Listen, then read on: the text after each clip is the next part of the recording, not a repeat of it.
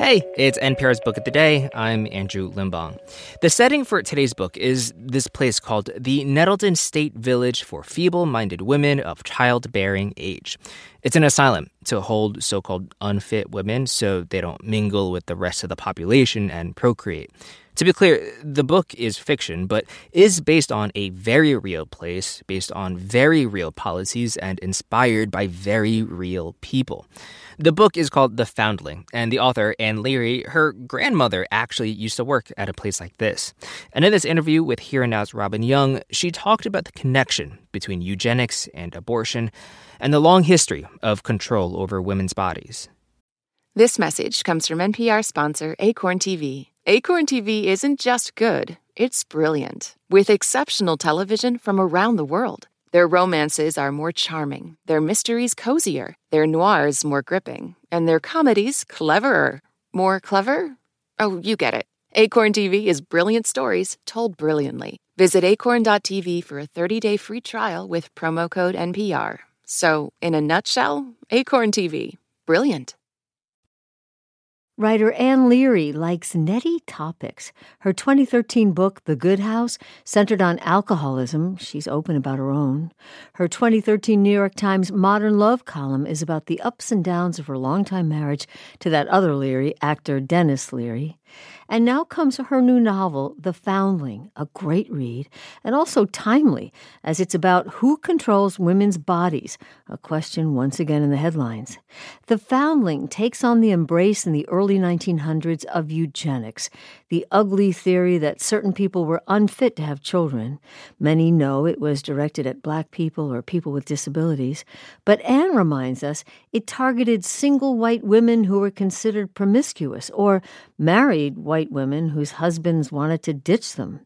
And many know, but it's still shocking to be reminded, that an outspoken proponent of eugenics was Margaret Sanger, the iconic feminist who founded the birth control movement, which she said was to liberate women. The book, again, is The Foundling, and Anne Leary joins us. Hi. Hello, Robin, and thank you so much for having me on. Boy, timely, as I said. And this came about because I understand you were researching your mom's mom, your grandma. You didn't know a lot about her. You discovered she was a secretary in one of these institutions? Yes, I was doing ancestry research. All I wanted to know was how my maternal grandmother became an orphan. I still don't know the answer to that. The only record I could find of her was in a 1930 census record. She was working as a stenographer at a large institution in central Pennsylvania called the Laurelton State Village for Feeble-Minded Women of Childbearing Age. Kind of tripped straight off the tongue there for you. It's shocking. Just the title of the place is shocking. Yeah. The most offensive part was the of childbearing age part, because where my grandmother worked was actually a eugenics asylum. It was one of many in this country in the early 20th century. Well, and what did you find out about who these women really were? Yes, some had mental issues, but who were these women?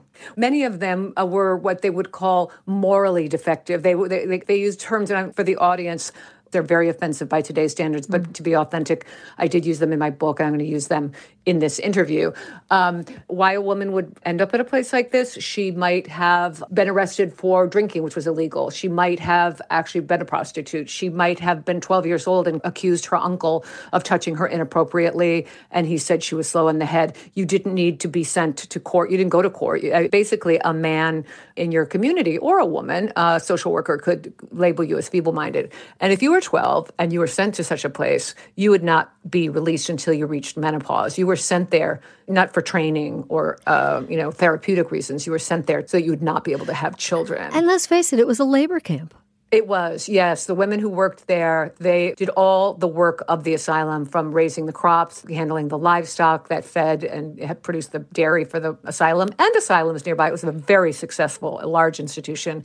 Some of the women at this asylum and other asylums like it were sent off to work in local homes as servants and in industries such as mills. Their salaries were not paid to the women. They were paid to the asylum because the Commonwealth of Pennsylvania was a government asylum, believed that, as all states did, that inmates owed the Commonwealth for the expense of keeping them against their will in these places.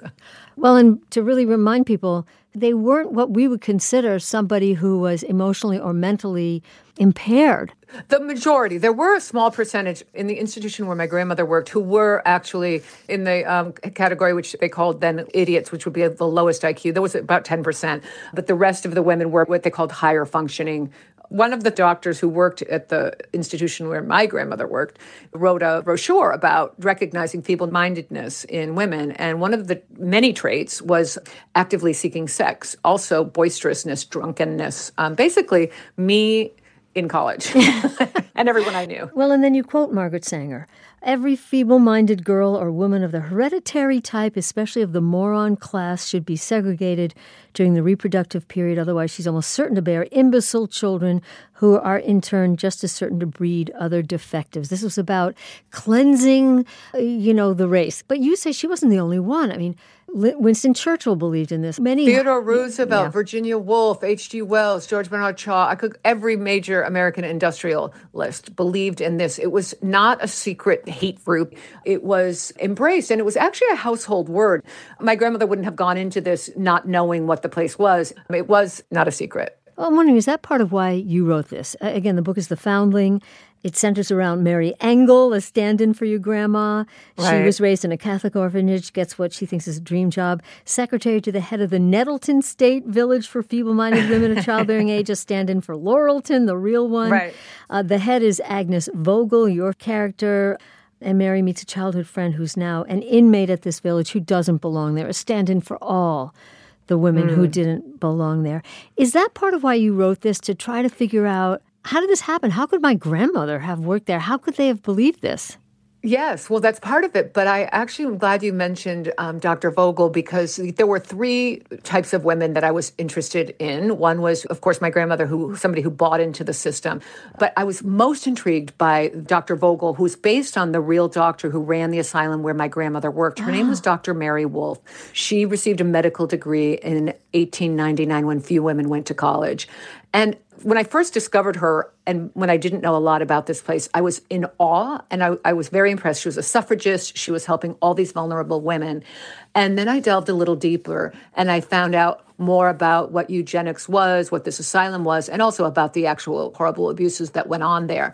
But she caught my imagination, and that's when I realized I had a novel. I also read about many of the unfortunate women who were imprisoned there and whose mothers or others tried to get them out through habeas corpus cases and failed to. And I would see them at age 18 in the 1920 census. And then in 1930, they'd be 28. And then the next 10 years, 38. And it broke my heart. And they kind of formed into this character, Lillian. So there were three characters, but I felt like they each represented a woman coming from a different place in a time in our country where, when I was writing this, seemed like a dystopian but real past, where the government actually assumed the legal guardianship of women, and women had the legal status of children. And in recent weeks, it seems that actually doesn't seem so long ago. Well, let's talk about that, because it does feel so dystopian. It's kind of a reverse Handmaid's Tale. Yeah. Instead of being forced to have children, these were women who were forced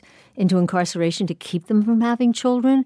And today, with the Supreme Court ruling, it is in the minds of many who are, who supported abortion rights, it is forcing women again to have the children they may not feel capable of having, or medically capable, or emotionally capable, or financially capable of having. But the thing that's the same is it's the government telling them what to do. Right. It's women not being treated with the same right to their bodily autonomy as men. It's happened in my novel, but it happened in the United States. Right. And it feels very much like The Handmaid's Tale set in the jazz era, but it did really happen. But Anne Leary, do you worry about those on the right who are very much against choice, abortion rights, who might be hearing about Margaret Sanger's role in this for the first time, because they already believe that birth control is a form of genocide. It's keeping women from having children. And then they hear that Margaret Sanger also supported eugenics. Well, yes. Yeah. But I mean, I think Margaret Sanger's gotten a bit of a bad rap. Margaret Sanger rolled up her sleeves and got her hands dirty helping very poor women. I think people are being a little harsh when they condemn her, when, again, so many people we also admire thought this was a good thing. In fact, positive eugenics is simply encouraging people, who can afford children and who are healthy to have more children, and people who can't afford them and who might not be healthy to have less. But America in the early 20th century quickly went to what they called negative eugenics, which is the government determining who can and who cannot have children. And a lot of it had to do with the First World War and the sudden influx of Eastern and Southern Europeans. It was a movement very much having to do with race and xenophobia. White people were coming, but they were the wrong white people. I read someplace in some article I read, they considered people from, say, Italy off-white because they really did believe these certain ethnic groups were inferior. It was just very troubling to read. However, while I was reading it, there were so many headlines about immigration and about certain ethnic groups that were paralleling what I was researching. So it was quite fascinating. And to this day, every day, there's another headline that is paralleling what I discovered to write this novel. The novel is The Foundling, not to be confused with the British book about this happening in Britain. Look for Anne Leary's The Foundling. Anne, thank you so much. Robin, thank you.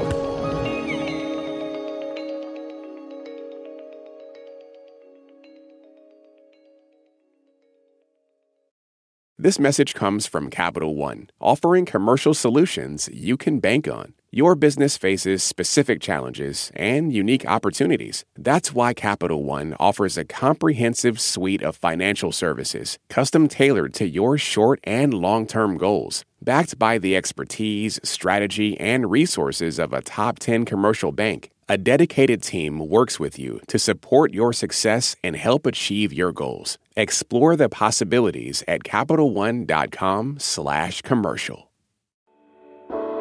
On It's Been a Minute, we're keeping you in the know when it comes to culture. I break down the latest trends and the forces behind them and introduce you to the creatives who think deeply about how we live today. Come for some good old cultural analysis and have a few laughs with me. Listen to the It's Been a Minute podcast from NPR. I'm Jesse Thorne. Why did Cole Escola write a bonkers, extremely fictionalized play about Mary Todd Lincoln?